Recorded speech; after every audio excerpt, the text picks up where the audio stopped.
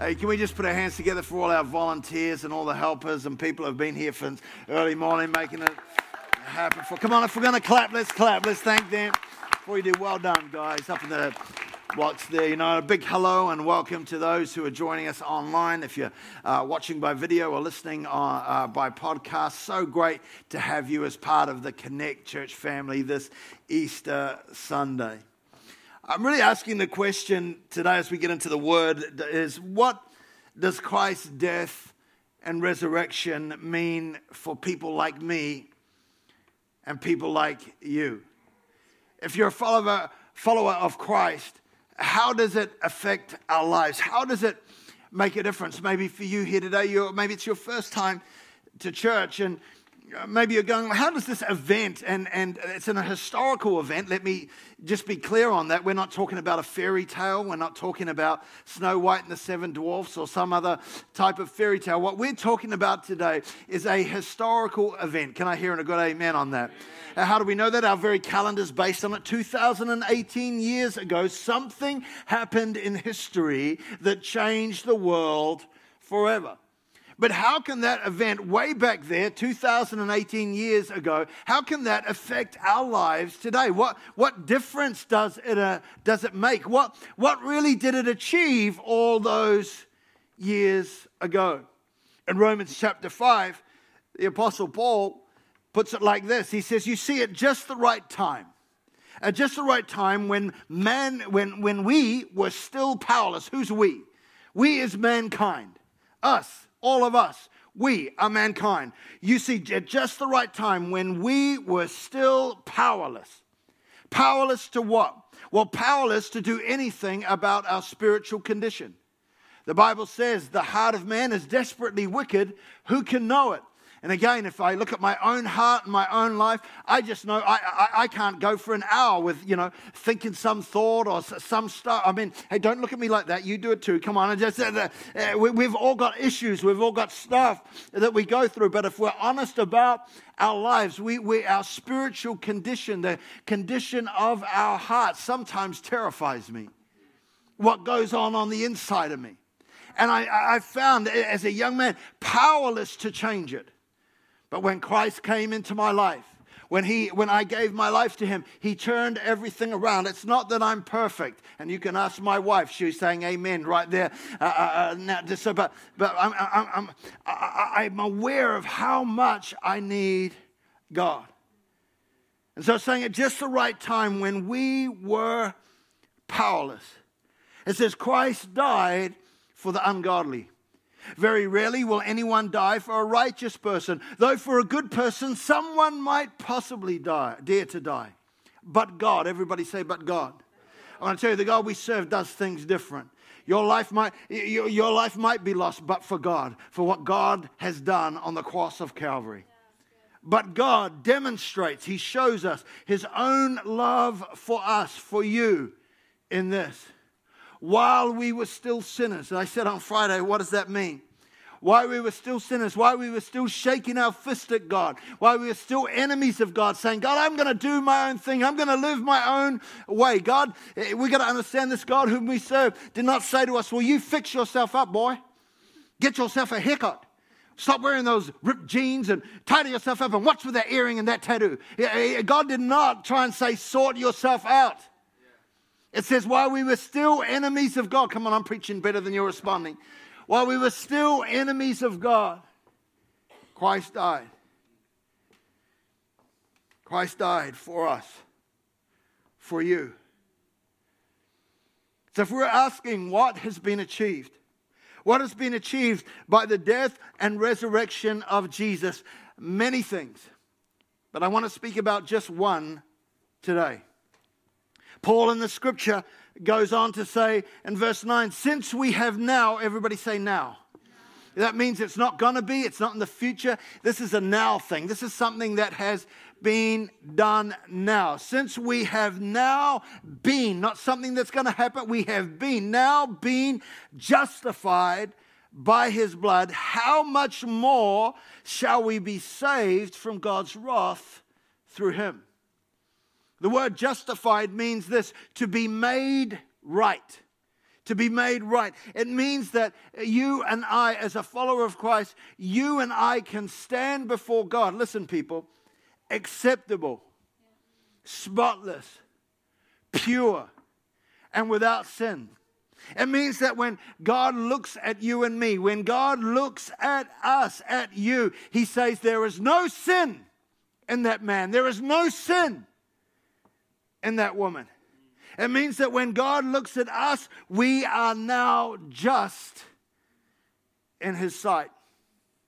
All the wrong we've ever done, all the blaspheming we've ever done, where we've chosen stuff over God, all the blatant sin we have ever done is removed.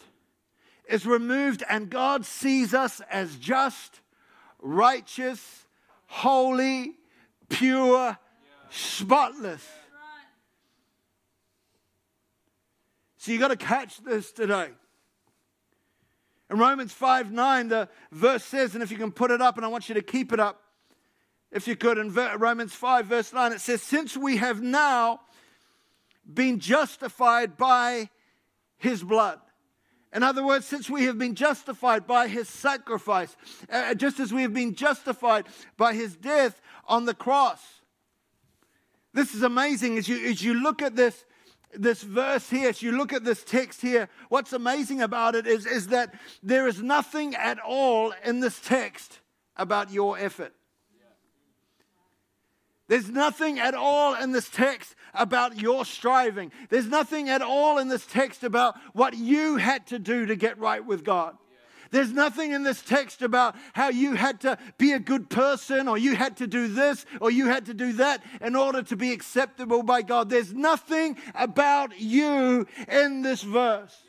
There's nothing about your religious striving. There's nothing about you, fixing yourself up, making yourself look right and being religious. There's nothing about being religious in this thing. There is nothing about your effort, nothing about your morality, nothing about your goodness in this verse. Your morality, how good you are. In other words, what this verse is saying is that you and I, and this is good news, folks, is that you and I have been justified how? By an act of God. By an act of God. In other words, you have not earned right standing with God by your effort. You haven't earned it. You can't earn it. You have not earned right standing with God because of how good you are. We have been made pure. We have been made blameless in the sight of God, not because of any religious endeavor on your or my part, not because of any moral pursuit that we have gone after. We have been justified. You have been justified because Christ died, and in His death, He absorbed all of God's wrath for you and for me. In other words, God did it. There's nothing of you in this passage. See, Romans 3:23 says this, for all have sinned. Everybody say all. I say all, and the Greek means all. That's everybody. No one escapes it. All of us have sinned and fall short of the glory of God. What does that mean? It's that no matter how hard we try, we can never reach the holiness of God. That's what I love about Christianity. It's not a religion where man is trying to reach up to God. It's a religion where God came down to man, where God reached out to us. For all have sinned and fall short of the glory of God. But it doesn't stop there. In verse 24 it says, and all are justified. All are justified. Just as if all have sinned, all are justified. And it says that we are justified freely. What does that mean? It means at no cost to you. At no cost to you.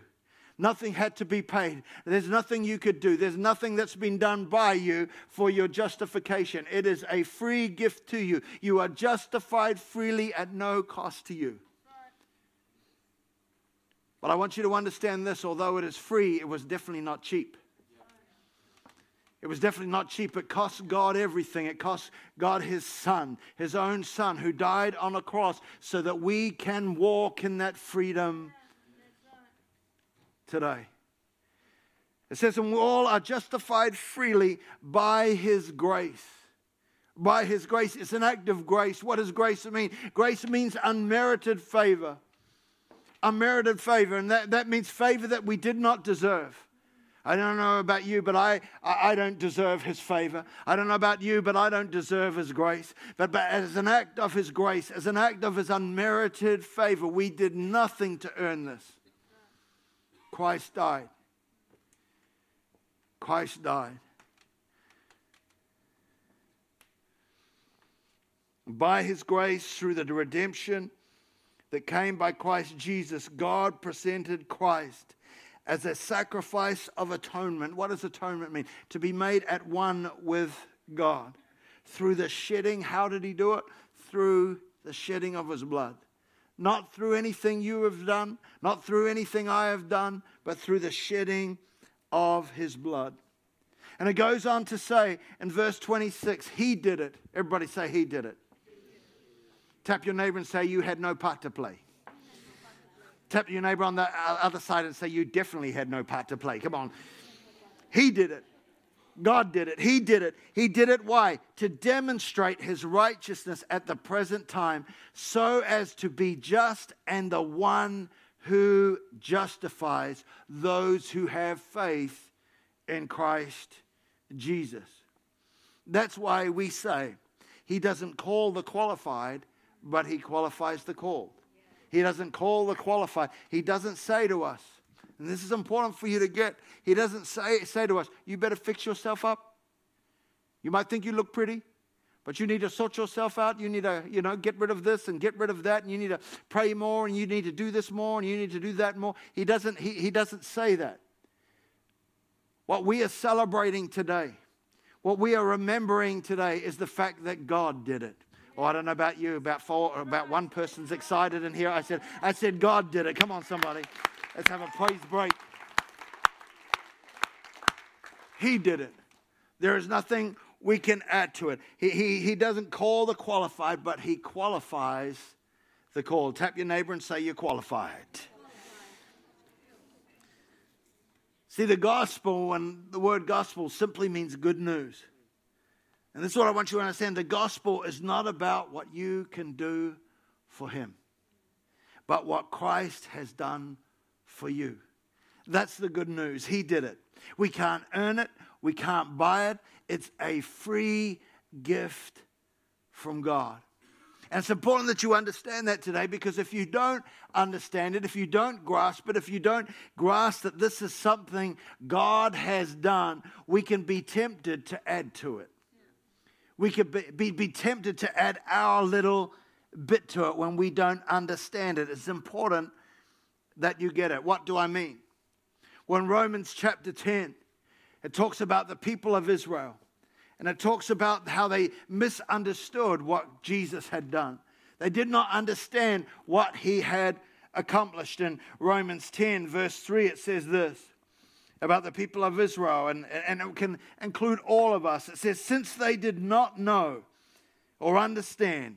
In the King James Version, it talks about the fact that they were ignorant. They were ignorant. They were unaware of this fact. It says, since they did not know the righteousness or the justification that comes from God, they sought to establish their own righteousness. They did not submit to God's righteousness. In other words, because they didn't understand what Christ had done for them, they sought to establish their own righteousness. How many people have I met over the years? It's like, I've just got to be a good person. I've got to help old ladies across the road. I've got to be nice to people. And if God sees that, I've had people. I had someone the other week. I was just talking to a neighbor, and I was chatting. He's like, oh, I've signed my papers back in the day. I was confirmed when I was 12 or something like that, and as if getting the paperwork sorted out will save you. My friend, it won't save. By doing things, it won't save you. We have to understand the power. Come on, I'm preaching better than you're responding. We have to understand the power of what Christ has done. And it says they went to establish their own righteousness.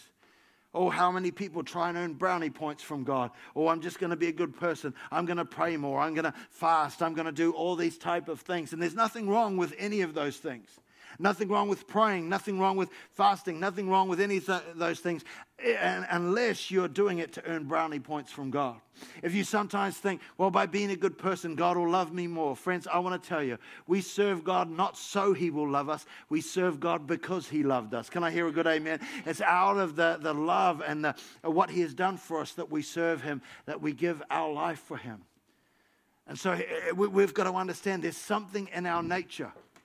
There's something in the way we are as human beings that we will seek out and try and do things ourselves. That we'll think, oh man, I just got to be more spiritual. Oh, tomorrow morning I've made a New Year's resolution. I'm going to get up at 4 a.m. and pray, and then you don't do it, and then you feel guilty, and then you feel, oh man, I missed it. Anybody done that? Okay, don't put your hand up. But it's just like, oh, I didn't do it, and we feel like, well, if I do it, God's going to be upset with us. Come on, I know people.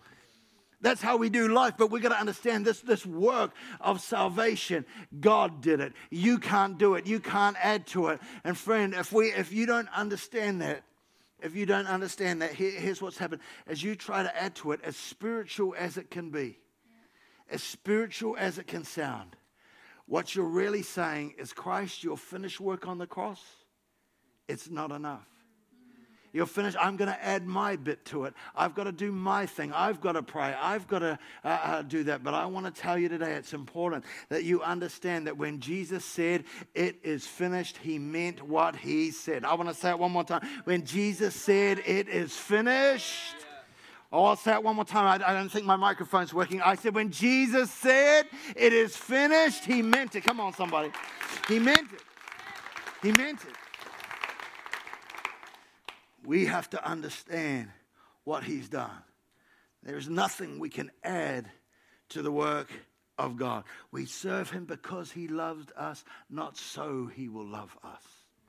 It's out of that relationship with God that we can serve Him. See, what did it achieve? What did it achieve for us? Well, Galatians 5 verse 1 says, it is for freedom. Everybody say freedom. Oh, say it like you believe it now. Freedom. It is for freedom that Christ has set us free. And then it says, stand firm, stand firm. Because many people don't stand firm. They're just like wobbly. They're like, it says, stand firm then, and do not let yourselves be burdened again by a yoke of slavery. What's a yoke? A yoke is the law. A yoke was the teachings, the lists of all the do's and the don'ts and all the things you have to do and all the things that was there in the Old Testament. That was called the yoke. And he's like, Apostle Paul's like, don't be burdened again by the yoke, the heavy yoke of the law. The heavy yoke that leads to slavery and bondage. In the context of this passage, when Paul is talking, he's actually talking about circumcision. He's actually talking about, I won't go into what that is, ask your parents if you don't know, but the thing, he's actually talking about that at the time. And because what was happening is the disciples had given and spread the gospel, and the church was growing. As it was growing, basically all these people were receiving Jesus, and some of the Jews were like, hey, no, it's good that you receive Jesus. You need Jesus to be saved, but you also need to be circumcised. You also need to have that. So you've got to have Jesus plus circumcision and you'll be saved. You can get yourself sorted out. And Paul's going, this is crazy. You don't need to do that. And how many men are thankful to God today that we don't need to do that? Come on, somebody. All the men said amen. Hallelujah. It's Jesus. I'll tell you what, that went way better in the other service. I want to tell you, the men were like, thank God. Some of them were on their knees. Some of them were crying out to God saying, thank you, God. It is for freedom that Christ has set us free. Free not to do whatever we want, but free to serve Him. Unhindered by sin's power. He's like, don't be burdened by the yoke of slavery. Jesus went on to say this in Matthew 11:28. He said, come to me, all you who are weary and burdened, and I will give you rest. He said, take my yoke, in other words, my teaching, my way of doing life. Take my yoke upon you and learn from me, for I am gentle and humble in heart, and you will find rest for your souls. In John 8:35, Jesus said, if the Son sets you free, you really are free indeed. What has this gospel achieved? What has the death and resurrection of Jesus Christ achieved? Freedom. That we can live today free from sin, free from the burden of sin, free, and again, understanding he who the Son sets free is free indeed. You're not partially free. You're not semi-free. You're not a little bit free. Come on, somebody. You are completely free indeed. That needs a praise break right there. Come on, let's thank him. The worship team can come. What has Christ done? Because my sinless Savior died, my sinful soul is counted free. For God the just is satisfied to look on him and pardon me. Do you need a pardon today? Do you need a pardon from God? Do you need to see God's freedom, that same freedom that came through Jesus Christ, affect your life today? See, the good news about what we've shared is we preach a Christ today who was dead and is now alive. Yeah. Not a Christ who was alive and is now dead. He is alive and therefore present among us today. Today, of course, is April Fool's. But can I tell you, what Christ went through was no joke. His resurrection was no silly hoax or a prank. He has risen from the dead. The Apostle Peter said this. He says, for we did not follow cleverly devised stories when we told you about the coming of our Lord Jesus Christ in power. But we were eyewitnesses. They didn't guess this. They didn't go, wow, I think this is what has happened. The Bible says they were eyewitnesses. They saw. They saw Jesus crucified. They saw him die. They saw him buried. And then he was alive again. Dead people don't usually do that. And when they saw him, it turned Peter from a chicken who couldn't even say he knew Jesus to someone who stood in front of 3,000 people and proclaimed that Jesus is alive. Now maybe people might say, well, maybe they lied. Maybe they just made it up. Well, my friend, every single one of those apostles died a brutal death for this faith, for this resurrection. People don't die for a lie. They proclaimed Christ's death and resurrection because they had seen it with their own eyes. And because he is alive, he is here today. Because he is alive, he can change our lives today, just as he changed them all those years ago, if we would let him. They had seen the risen Savior. Friends, I want to tell you, the resurrection is proof of our reconciliation. The resurrection is proof of our justification. His resurrection validates the messenger and the message. He is risen, he is alive, and he is present here to seek and to save that which was lost. Friend, do you need a pardon today? Do you need God's unmerited favor today? Do you need God's grace today? For me, all those years ago, I remember being in a service like this and remembering as a young biker and whatever, trying to be cool and trying to, not let anyone see me. It was kind of awkward that I was, how did I end up here? But I ended up in that church because there was a hunger in my heart. Because I knew I needed more than what I had. And as the preacher did, what I'm doing now, as he gave an altar call. And we give an altar call because I believe it can alter our lives. It can change our situation. But as I listened to that preacher as he spoke, I could feel as the Bible says, God knocking on the door of my heart, saying, would you open that door? Would you let me come in? I felt Christ calling me to get right with him. Maybe right now you feel that same calling. And you're going, wow, man, I've got to sort myself out. Pastor, you don't know how bad I am. See, the beauty of the gospel is not about how bad you are, but about how good God is. He made a way where there seemed to be no way. But friends, as I said on Friday, the thief on the cross could do nothing but ask God for mercy. There is nothing we can add to what Jesus Christ has done. There's no good works. There's no, well, I'm going to be a better person for the next few weeks and then I'll come to church and get my life right with God. No, you can do nothing. This is an act of God. And it's a free gift. Free, but not cheap. It's cost God everything. Would you receive him today? With every head bowed and every eye closed right across this place. No one moving around. If you're here today and you're saying, well, you're talking to me. You're talking to me. Pastor, I know I need to get right with God today. I know maybe you've known what it is to walk with God for a while, but your relationship with him has gone cold.